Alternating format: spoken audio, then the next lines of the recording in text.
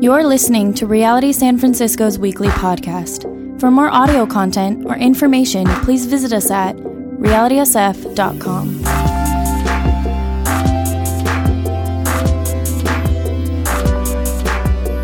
Well, today, I'm bitter at Dave Lomas for leaving. This is Emo Church Round 2, and we are talking about today breaking the power of the past. Woohoo! Just in the title, there's a few things we know. One, we all have a past. I'd say that most of us have things in our past, broken places, hurts, wounds, experiences that we would like to forget and that we run away from. And we're going to dive into some of those today. We also have to recognize that there is power in the past that dictates us today. But most importantly, we need to remember that everything of the past is broken in Jesus. And we are set free. That's where we're going today. I do want to tell you, if you are a parent and you have younger kids in the sanctuary with you today, some of these things will be a bit intense. So I want to give you this a heads up. This might be a good day to go into the kids' ministry. All right, now that everyone is nice and tense, let's go ahead and open the Bible to Exodus chapter 20, which will be our launching pad for today. Exodus chapter 20, where Moses and the Israelites have left Egypt and are now at Mount Sinai, and God calls Moses up to Mount Sinai to give him a word. He says that you are no longer slaves in Egypt. I've made you a new people. You have a new identity. You are mine. And because of that, here is how you will live. And so Exodus chapter 20, we're going to read verses 1 through 6. And God spoke all of these words. I am the Lord your God, who brought you out of Egypt. And I lost my microphone. Good. Who brought you out of Egypt, out of the land of slavery. You shall have no other gods before me. You shall not make for yourself an image in the form of anything in heaven above, or on the earth beneath, or in the waters below. And this is where we're going to dial in today. Verses 5 and 6. You shall not bow down to them or worship them. Why? For I, the Lord your God, am a jealous God, punishing the children for the sins of their parents to the third and fourth generation of those who hate me, but showing love to 1,000 generations of those who love me and keep my commandments. Again, God says, I am a jealous God. I punish the children for the sin of their parents to the third and the fourth generation of those who hate me. And yet, I show love to 1,000 generations of those who love me and keep my commandments. Generations of sin, generations of blessing. All right? That's what we're going to talk about today. Let's pray.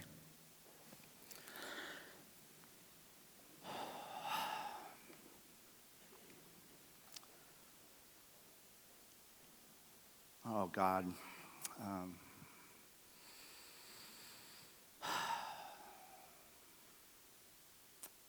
We need you here today, Father.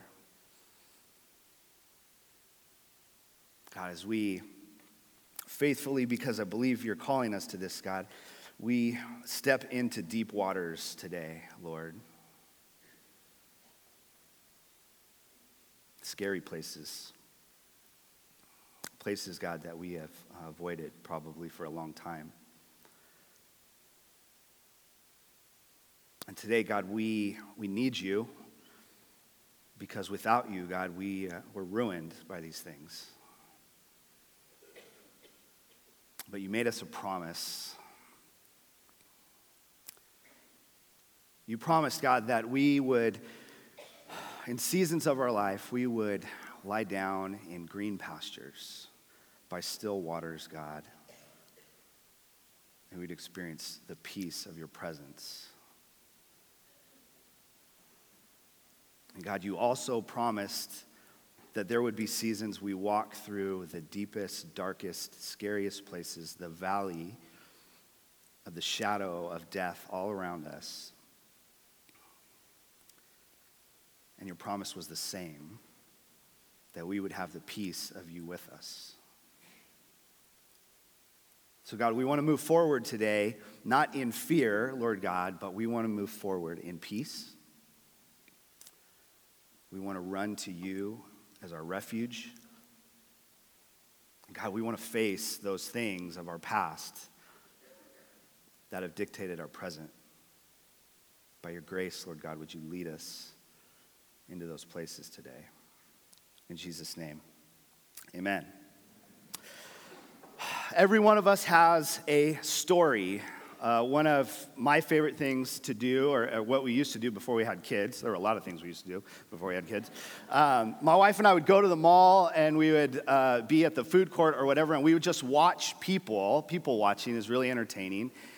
And the thing I always used to think about is I wonder what their story is. If you could sit down with every person and just hear their story, I think we'd be amazed. Amazed at the stuff we have all walked through in our life. We all have a story. We all have a past. And that story is being continually written every day. A new chapter, a new paragraph of our story is being written every single day. Now, I want to get something out into the open with all of us. Some of you have a horrible past. That guy. Some of us have a terrible, terrible past. Some of you have had things said to you that should never, ever be said to a human being. Some of you have had things done to you that are reprehensible. Some of you have done things to yourself, said things to yourself that are incredibly destructive and painful. And I think what we're talking about today is recognizing those places. Recognizing that there are these deep, dark things that fester inside of us that God is not content for us to hold on to. It's not okay with him for us to hold to those broken things. So we're going to talk a little bit today about the power of those things and what God's promises are to deal with them. If you've ever read the book or watched the movie, Count of Monte Cristo. Okay movie, terrific book. But it's about the size of a phone book, so if you want to sit down and read it, carve out a lot of time.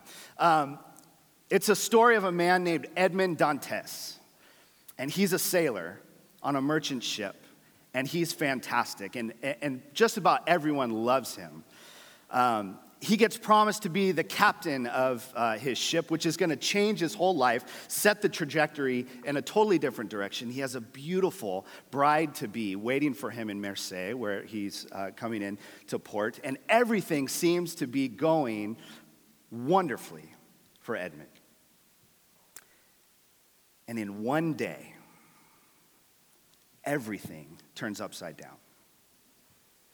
Those that he thought closest to him betray him and sabotage him. And he ends up in prison, where he sits for 13 years.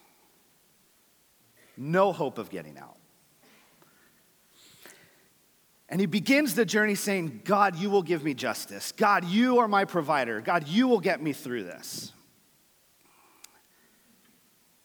And then that hope turns to despair. And he begins to make promises in his heart. If I ever get out of here, I will have revenge on those who put me here. And this hate begins to swell inside of him. And then miraculously, and I won't give away the whole story, miraculously, Dantes gets out of prison and his life is in a completely different place. In a place that you would say this man has experienced the blessings of God in unbelievable ways. And yet everything that drives Dantes, the rest of the story, is hatred. It's tied to the promises that he made, that he would have vengeance and revenge.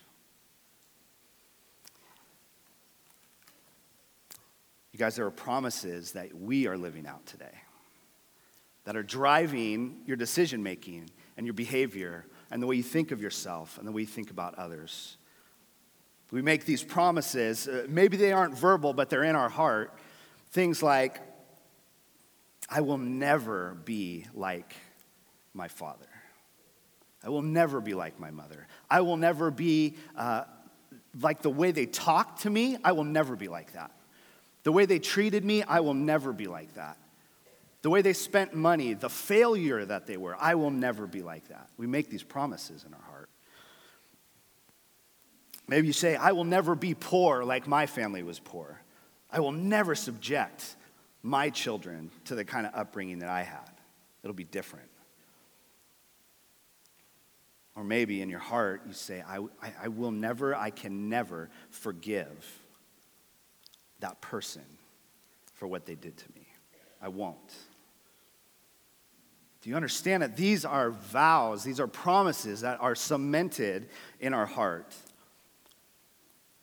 tied to experiences that wounded us deeply, and they change the way we see the world, the way we see ourselves, the way we see others.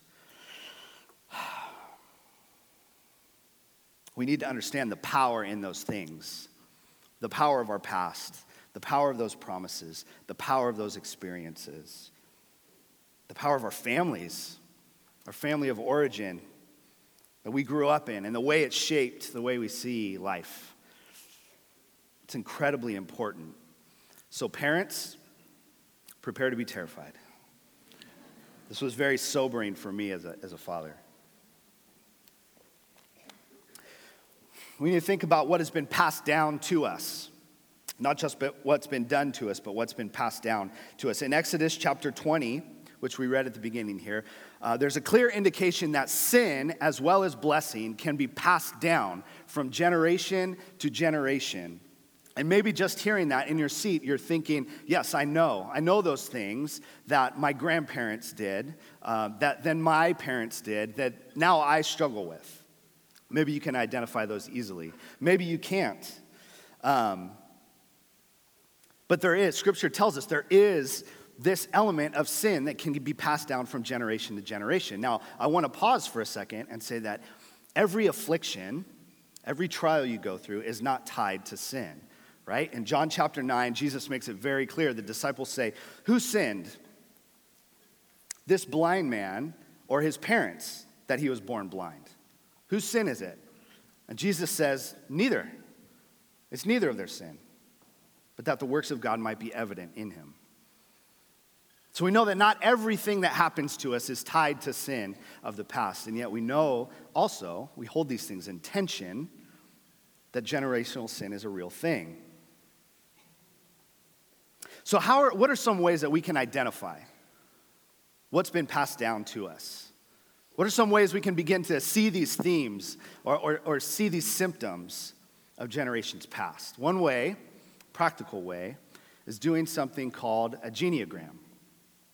A genealogram is a map, if you will, that lays out generation to generation. And you can take those and begin to write down some of the things that you remember from the past. Elements, symptoms. Let me give you an example in King David of the Bible. 1 and 2 Samuel give us the entirety of David's life. And I want you to remember, before we look at David's genealogram, that 1 Samuel 13 said that David was a man after God's own heart. Right?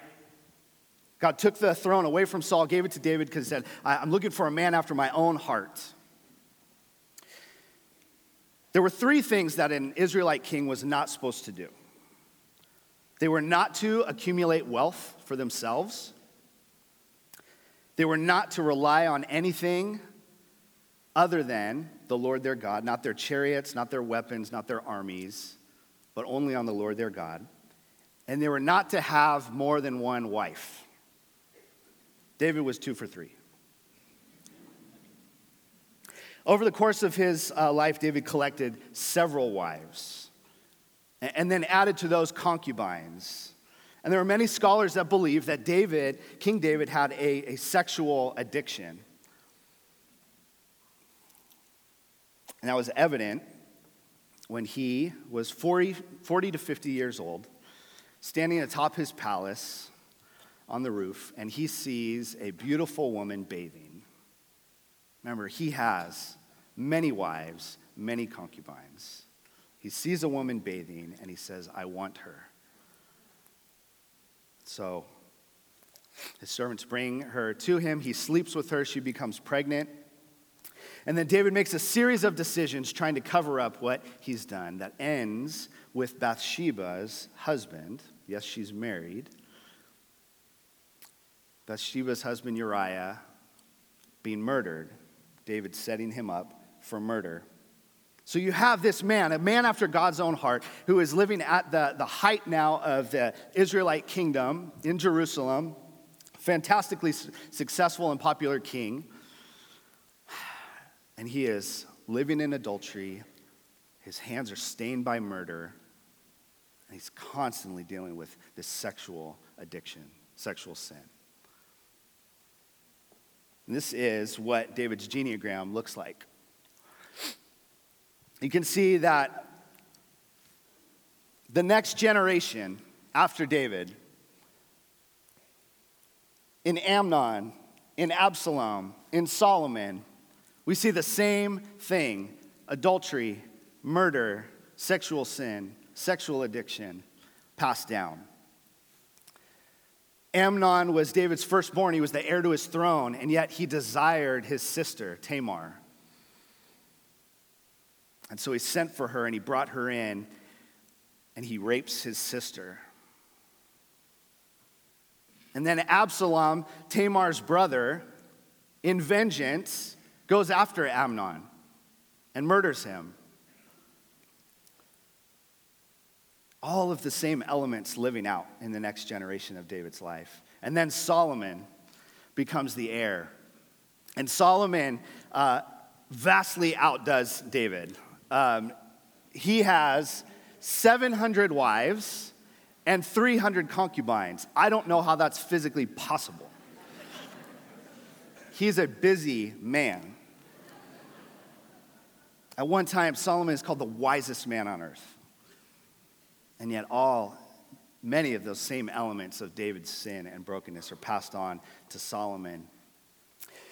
And within 3 generations from David, who's living at the height of the kingdom of Israel, as Rehoboam becomes king and is living in the same sexual brokenness, the kingdom ends in civil war and is divided. 3 generations. You see the generational sin passed down. This is not fun to think about. But this is important for us to think about. And I want to challenge you guys, especially if you're in community groups, that you guys would take some time this week and actually map this out. You may be surprised at what you find. Now, it's one thing to talk about characters in the Bible. It's another to get real and share it with one another. So, we're going to look at the genealogy of Dave Daly. This is not fun either. My grandfather, Thomas, his original last name was Bueno. He was an immigrant, came from an immigrant family from Cuba, living in Miami before they moved to Ohio. As most immigrant families are set up, his whole life and drive was to get an education and get a good job. Establish a life in America. And for him, that set the course of a life of finding all his identity in work. He's a workaholic. No question about it. But you can only do that physically. You can only keep up working the amount of hours that he worked, pouring yourself into a life of striving on your own for so long. And so you began to medicate, and he became an alcoholic. He married my grandmother, Billy Lee Lohman. Anyone in here named Billy Lee? Probably not. Oh, yeah, whatever. She came from a very wealthy family in South Florida, in the West Palm area. And my grandfather married into a great family, established family, just what he was looking for, and started this life together that was meant to be everything that you dream of the American life being. My grandfather and my grandmother had 2 daughters. My grandfather changed his last name to Gibson because at that time, Cuban immigrants were not looked on very highly in Miami, and so tried to assimilate, changed his last name. They had 2 daughters, Linda, my mother, and Donna. Now, my mother's still alive, and if I shared all of her junk with you today, my genogram would stop right now. So I'm sparing, she will listen to this podcast at some point, so I'm sparing my mother, but needless to say, there were things that were passed on. From my grandmother and my grandfather to my mother. One of those was actually a result of my grandfather's workaholism. She was very lonely. She felt abandoned, rejected by her father, who was very rarely home or around. And so she ran into the arms of a young man named Joseph Broussard. My biological father.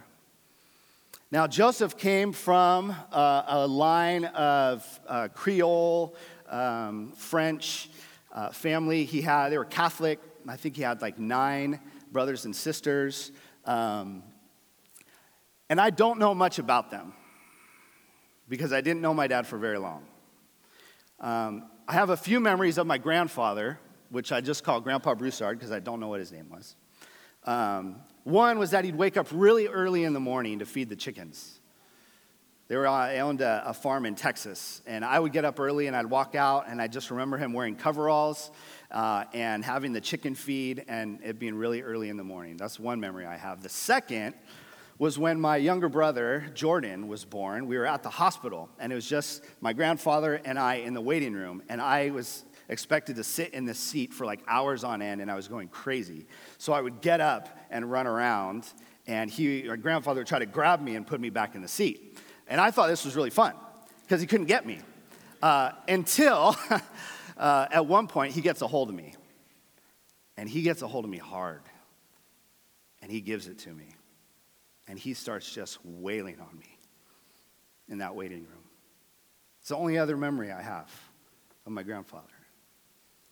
And there was, undoubtedly, in this generation, a lot of alcoholism, a lot of anger that was violent anger, a lot of abuse. And that was passed on to my father. And I remember that very clearly. Very clearly. Actually, there's one point that probably is the moment that was the greatest catalyst of my life in understanding myself, the people around me, and the way I saw the world. My parents were fighting over taco casserole. And by fighting over, I don't mean they were fighting to get more of it. My mom was working 2 jobs, came home and made dinner that night. It was just my brother and I and my dad. And my dad was not working at all, but he was drinking quite a bit. And we're sitting at the table, and he begins complaining about the taco casserole, how nasty it is. And my mom is pretty much fed up with him, so she begins mouthing off to him about being lazy and being a drunk. At this point, I get up, as I usually would, walk into the other room, and sit down on the couch, turn on the TV. And the voices get louder. I know where this is going. This happens all the time. There will be shouts, there will be profanity, there will be slamming of doors. I'm just bracing myself. I know what's coming. What's different on this night, I'm sitting in the kitchen, or sitting in the living room, not right next to the kitchen, and the voices are getting louder, and I hear a fist into flesh and broken bone and screaming. And I jump off the couch and into the kitchen, and I see my mother on the ground holding her face with a pool of blood. I see my father standing over her, and he tears off a paper towel, drops it in the pool of blood, and says, "Clean it up yourself." And I can't tell you what an impact that moment had on the rest of my life. I hated my father. At that point on, I can't ever remember thinking a good thought about my father. I hurt from my mother and I wanted to protect her, but I'm 7 years old. And I just don't know how to do that. So I feel helpless. And I grab my little brother and I take him into his room and I lock the door. And that's someone I can try to save. You guys need to understand that I don't tell this story for a wow factor. Certainly don't tell it for a woe is me. I'm telling you this because many of you have the same story or elements of it. And you need to know that this set the trajectory of my life for a very, very long time. My dad ends up leaving. My parents get divorced not long after that. My dad moves into a studio apartment just a few blocks away, and about a year later, my mom is going to drop my brother and I off, and there's a note taped on the door, essentially saying, "I've had enough, I'm moving on with my life." Never saw my dad again, never heard from him again. I don't know if he is alive or not at this point. That was the last communication ever. In a lot of ways, I was relieved. He was a monster. I was out of my life. But man, it set for me the way I thought about men that my mom dated. She got married not too long after that to a man named Charles Daly, who adopted my brother and I. And it was a mess. He had 2 boys of his own. And it was a lifetime of pecking order for attention, for love. If you guys take some time and map this out, I think you'll see some, hopefully not all of the same elements in the generations past. I can tell you this, I have married a beautiful, godly, gracious, wonderful woman named Noelle. She's been gentle with me and loving and caring and helped me heal in so many ways. And yet, I can be honest with you guys, I still struggle with anger. It's still there. It is covered by the blood of Jesus. He has set me free in so many ways, but there is an element of my heart that's still angry. And I can get violent. I know it's in there. I dealt with it a lot when I was young. It's still there. I'm constantly walking with Jesus into that place. God, heal it, take it, free me. So I want you guys to take some time and do that. I think it can be really helpful for you. There may be a lot of other elements that are different from the ones you see on the screen. You may deal with anxiety and fear. This is a very common one. There may be elements and experiences in your life that have just made you afraid. And when things get stirred up, that fear comes. Where does that come from? You need to look at that. Addictions, alcohol, drugs, sex, pornography, all kinds of addictions that get passed on from generation to generation. Infidelity. There's so many leaders, like Bill Clinton. If you looked at Bill Clinton's genogram, there are generations of infidelity. Generations that this has gone on. It's no surprise. having children out of wedlock, anger, violence, abuse. I believe there's an opportunity here for us to get so many things that are from the darkness into the light and really examine them. So what do we do? What do we do with these symptoms? What do we do with these painful experiences that our symptoms point to? Here's what we often do. One, we hide from them, or we try to hide them themselves. There's something in us that wants to pretend like that never happened. I can tell you guys, there were decades of my life that tried to repress and block out that experience with my mom and dad. That just wanted to say, yes, that was then, but it's gone now. That's not who I am. It's a whole new start. Forget about it. There's part of me that wants to do that.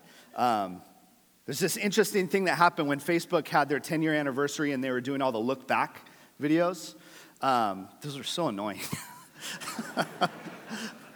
Yeah, you joined in 2009. But I had a friend, no joke, I had a friend who tried to go back and delete some of the posts that she had made because she didn't want to see them in the video. They were hurt. They were places of brokenness now. That may have been joyful then, but they're brokenness now.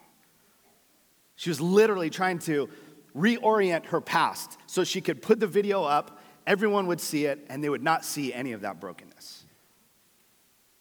It's hiding it.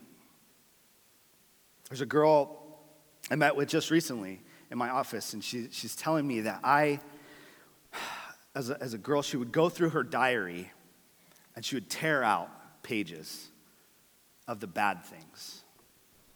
I just don't want to remember the bad things. Let's pretend like those things never happened. There's a part of our heart that wants that, just to get away from them. And so a second thing we do is we run from them. We run away from the bad experiences. We run away from the people that have hurt us. And I know it's not too extreme to say that some of you, some of us in this room, in this city, are here in San Francisco because we are running from whatever was at home. Just getting away, starting a new life. The irony is that oftentimes those who run the farthest are the ones who are most entrapped by the past. You can't run far enough away. Another way that we deal with these things, especially in the church, is we spiritualize them. We are notorious for this. People who are brokenhearted, they find sanctuary in the church. And what does the church do? Tell them to read their Bible. Tell them they need to be praying every morning and doing their devotion. It would probably be good if you're volunteering. And we spiritualize people's lives. Dallas Willard calls this the gospel of sin management. That we just try to manage our sin because that gets us the ticket into heaven. As if when we get to the gates of heaven, they don't celebrate us being there. They say, oh, you're with Jesus? All right, come in. We just manage our sin. I had a friend who's more like a brother, had a very similar upbringing as I did. We met in middle school, grew up together through high school, played sports together, did tons of stupid stuff together, got in lots of trouble together. And then in college, our paths separated. And he got into some really dark things. Drug use became a regular part of his life. Alcohol became an even more important part of his life. Gambling turned into an addiction. He met a girl who was similarly broken as he was, and they clung to one another, tried to make a life together, and walked through all kinds of brokenness and adultery and just wounded each other more deeply than they were before they met. And then They get to this deep, dark, empty place where there's nothing left, and they go to the church. And the church tells my buddy, come on in. We want you to get on this reading plan. You're going to read 3 hours a day. Every day, 3 hours you're going to spend in Scripture. And then we're going to get you in this discipleship class. And you're going to take this as a 12-week class, and then not only will you understand yourself better, you'll be able to teach others. And we need you to volunteer. You're part of this. We want you to volunteer. And my buddy starts doing these things, and I'll tell you what, he felt relief. He felt alive. And he's telling me, he's calling me, he's like, Dave, you won't believe it, I found Jesus. Oh man, things are so much better. I'm not drinking anymore. Portia and I, we're working on our marriage. It's getting better. Man, thank God for the church. And here's what was happening.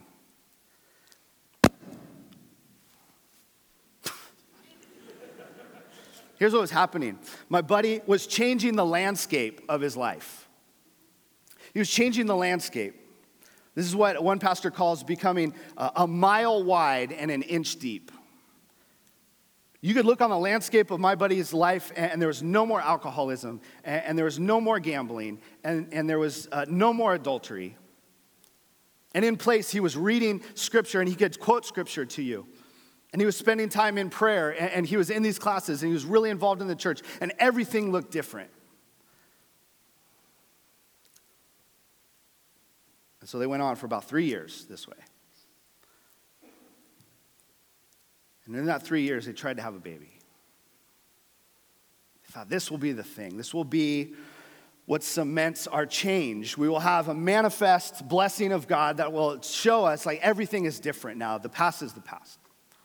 We've moved on. But it wasn't happening. They couldn't get pregnant. So they started doing in vitro, and they started going to other doctors, and they went over to the Czech Republic for some kind of miraculous thing that was going on there that would help them, and nothing happened. And now things began to unravel again. And she was less and less inclined to be near to her husband. She was bitter. And my buddy calls me, and he's crying. He says, Dave, what is happening? Where is God? Haven't I done all these things? I've changed my life. I just let him cry, and he would just cry and cry. And he started drinking again, and she would come home less often. And eventually she went away with another man. My buddy started drinking more. And this crazy thing happened. He got a DUI. Driving home from a bar one night, got a DUI. And he was forced to go into Alcoholics Anonymous. He didn't want to go. He was forced to go. And when he went, this crazy thing happened. There was a community of people there who let him cry on their shoulder. A community of people that said, yes, I understand why you're doing this. Do you get afraid? Do you ever get afraid of being alone? What was your family like that you grew up in? And they began to dig into the deep, dark places of my buddy's heart and break open the soil. They were not content. All of them knew that the landscape can change, but the roots that aren't dealt with will choke out any new life. You got to find the roots. It means you got to get dirty. You got to dig. I can tell you now that my buddy is divorced. He's trying to rebuild his life. But he feels more in love with Jesus. He feels more known by God and by other people than he ever has. And he has a desire to open his heart to these broken places, not run and hide from them. He's seen the healing that happens. In church, I'm begging us. I'm begging you to be those people that start with ourselves and take a deep, hard, open look at the wounds, at the roots, at the deep, dark places, and open them up to the Lord and to the people around you. That's the fourth thing that we can do. Honestly face our past and share it in a community of love. And yes, you will read your Bible because it's the word of life. And yes, you will pray because you have a Father that wants to hear your voice. And he may take you into new things and new places. But it's not because you have to. It's because he has good plans for you. We need to understand God's posture to our brokenness because I think we have a screwed up way of thinking about it. That God says, get your together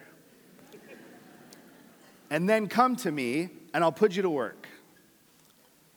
As if that would earn us some place at his table. That's not the way it is. In John chapter 5, I won't read it to you because I'm talking a really long time. In John chapter 5, there's a story of a crippled man near a pool called Bethesda, and people believe that an angel would come down, stir the pool, and whoever could get in first would be healed. And so this crippled man, sat by the pool for 38 years. 38 years he sat there, reminded by everyone around him of his sin, of his brokenness, of his unworthiness, of his shame. He sat there. And then Jesus shows up one day. And Jesus asks this crazy question. He asked the man, do you want to be well? What kind of question is that? 38 years the man's been sitting by the pool and he tells Jesus, I've been sitting here trying to get into the pool. Of course I want to be healed. But the question Jesus is asking is deeper than just changing his physical body.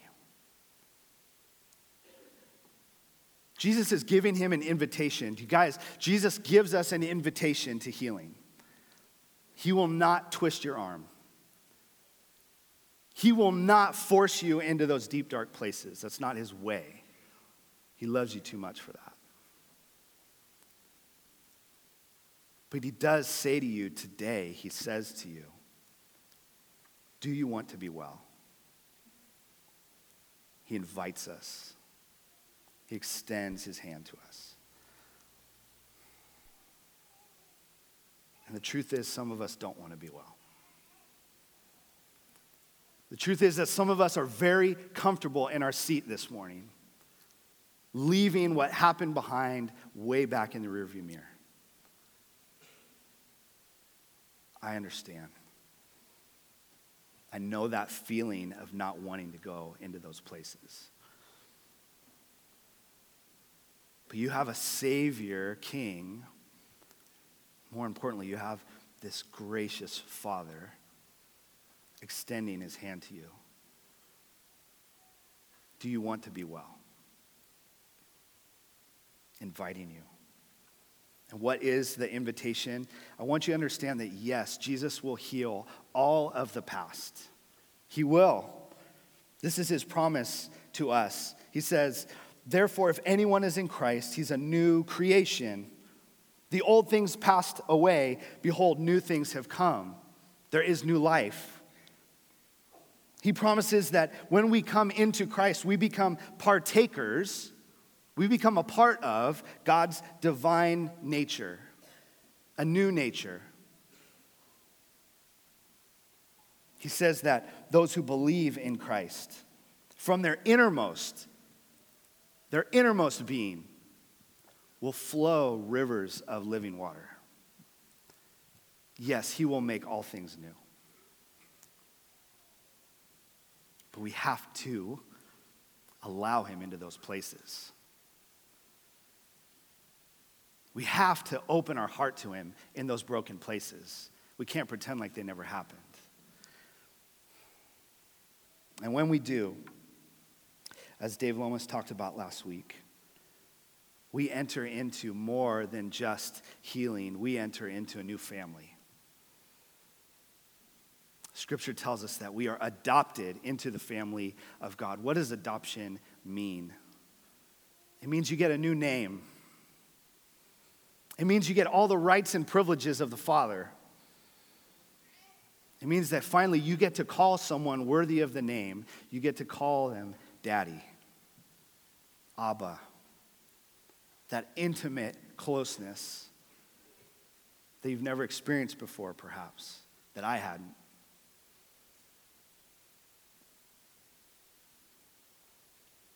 Your genogram can take on a new bloodline in Jesus. Take it in a totally different direction. But here's the challenge today, and I promise I'm going to wrap up. God doesn't give us amnesia when we come to Christ. When you come to Christ, he doesn't zap everything that was in the past. Instead, he redeems it for us.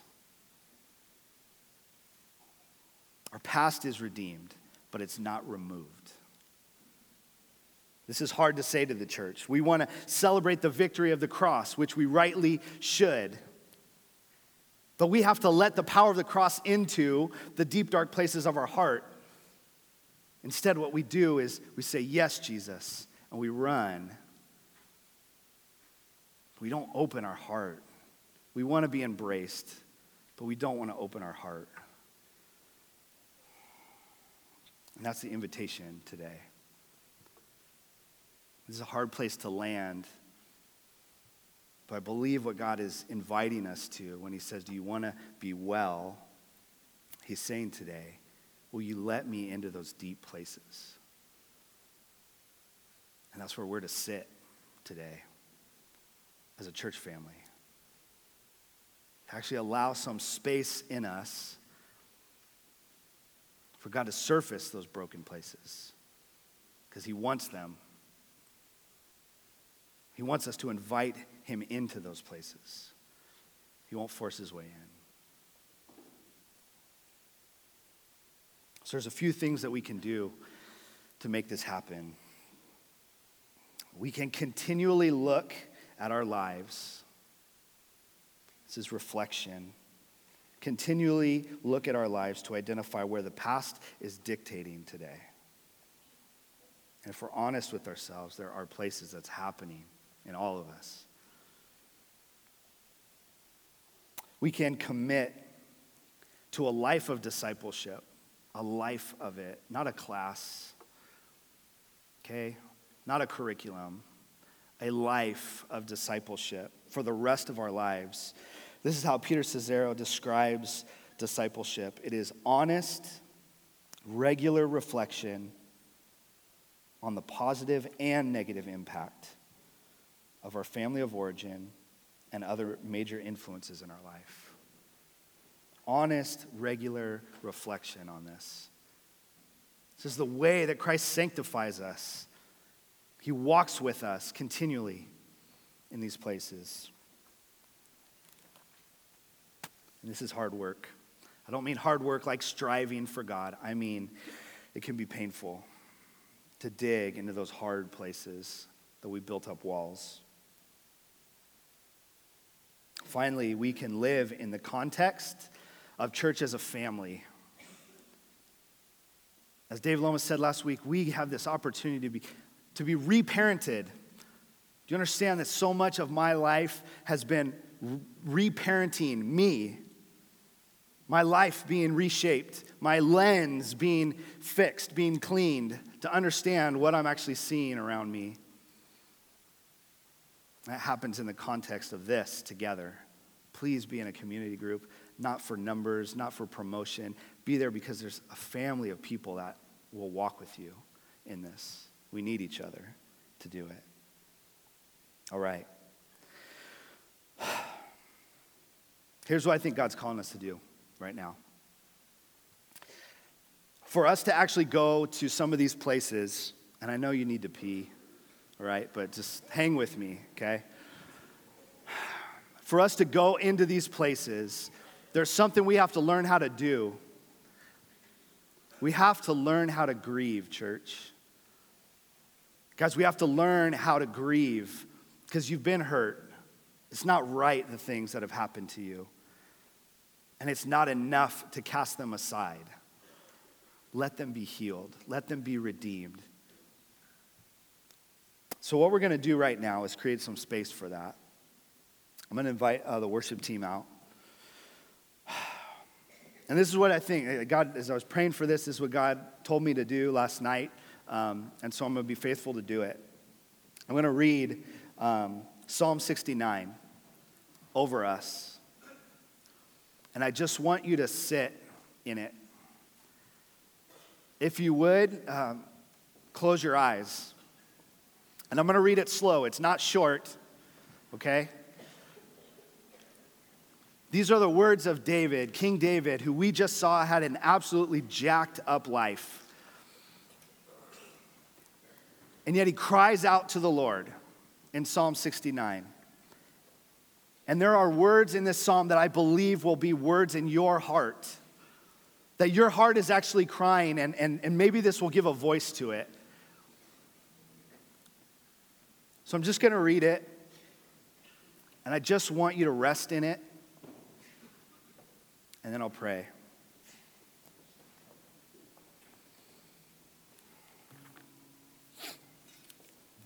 Psalm 69.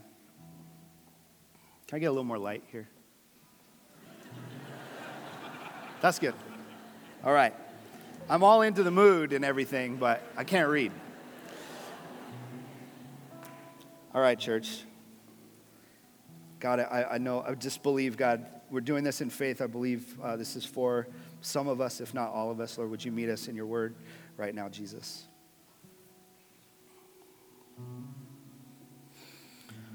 Save me, O God, for the waters have come up to my neck. I sink in the miry depths where there is no foothold for me. I have come into the deep waters. The flood engulfs me. I'm worn out, calling for help. My throat is parched. My eyes failing. Looking for you, my God. Those who hate me without reason outnumber the hairs of my head. Many are my enemies without cause. Those who seek to destroy me, I'm forced to restore what I did not steal. You, God, know my folly. My guilt is not hidden from you. Lord, the Lord Almighty, may those who hope in you not be disgraced because of me. God of Israel, may those who seek you not be put to shame because of me. For I endure scorn for your sake, and shame covers my face. I'm a foreigner to my own family, a stranger to my own mother's children. For zeal for your house consumes me, and the insults of those who insult you fall on me. When I weep and fast, I must endure scorn. When I put on sackcloth, people make sport of me. Those who sit at the gate mock me, and I am the song of the drunkards. But I pray to you, Lord, In the time of your favor, in your great love, O God, answer me with your sure salvation. Rescue me from the mire. Do not let me sink. Deliver me from those who hate me, from the deep waters. Do not let the flood waters engulf me, or the depths swallow me up, or the pit close its mouth over me. Answer me, Lord, out of the goodness of your love. In your great mercy, turn to me. Do not hide your face from your servant. Answer me quickly, for I am in trouble. Come near and rescue me. Deliver me because of my foes. You know how I am scorned and disgraced and shamed. All my enemies are before you. Scorn has broken my heart and has left me helpless. I looked for sympathy, but there was none. For comforters, but I found none. They put gall in my food and gave me vinegar for my thirst. May the table before them, Lord, become a snare. May it become retribution and a trap. May their eyes be darkened so they cannot see, and their backs be bent forever. Pour out your wrath on them. Let your fierce anger overtake them. May their place be deserted. Let there be no one to dwell in their tents. For they persecute those you wound and talk about the pain of those you hurt. Charge them with the crime upon crime. Do not let your salvation be shared in them. May they be blotted out of the book of life and not be listed with the righteous. But as for me, afflicted and in pain, may your salvation, God, protect me. I will praise God's name in song and glorify him in thanksgiving. This will please the Lord more than an ox, more than a bull with horns and hooves. The poor will see and be glad. You who seek God, may your hearts live. The Lord hears the needy and does not despise his captive people. Let heaven and earth praise him, the seas and all that move in him. For God will save Zion and rebuild the cities of Judah. Then people will settle there and possess it. The children of his servants will inherit it, and those who love his name will dwell there.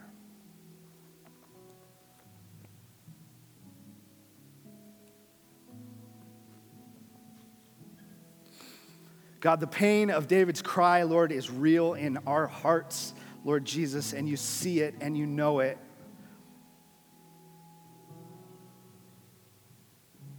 God, we ask so often why these things happen.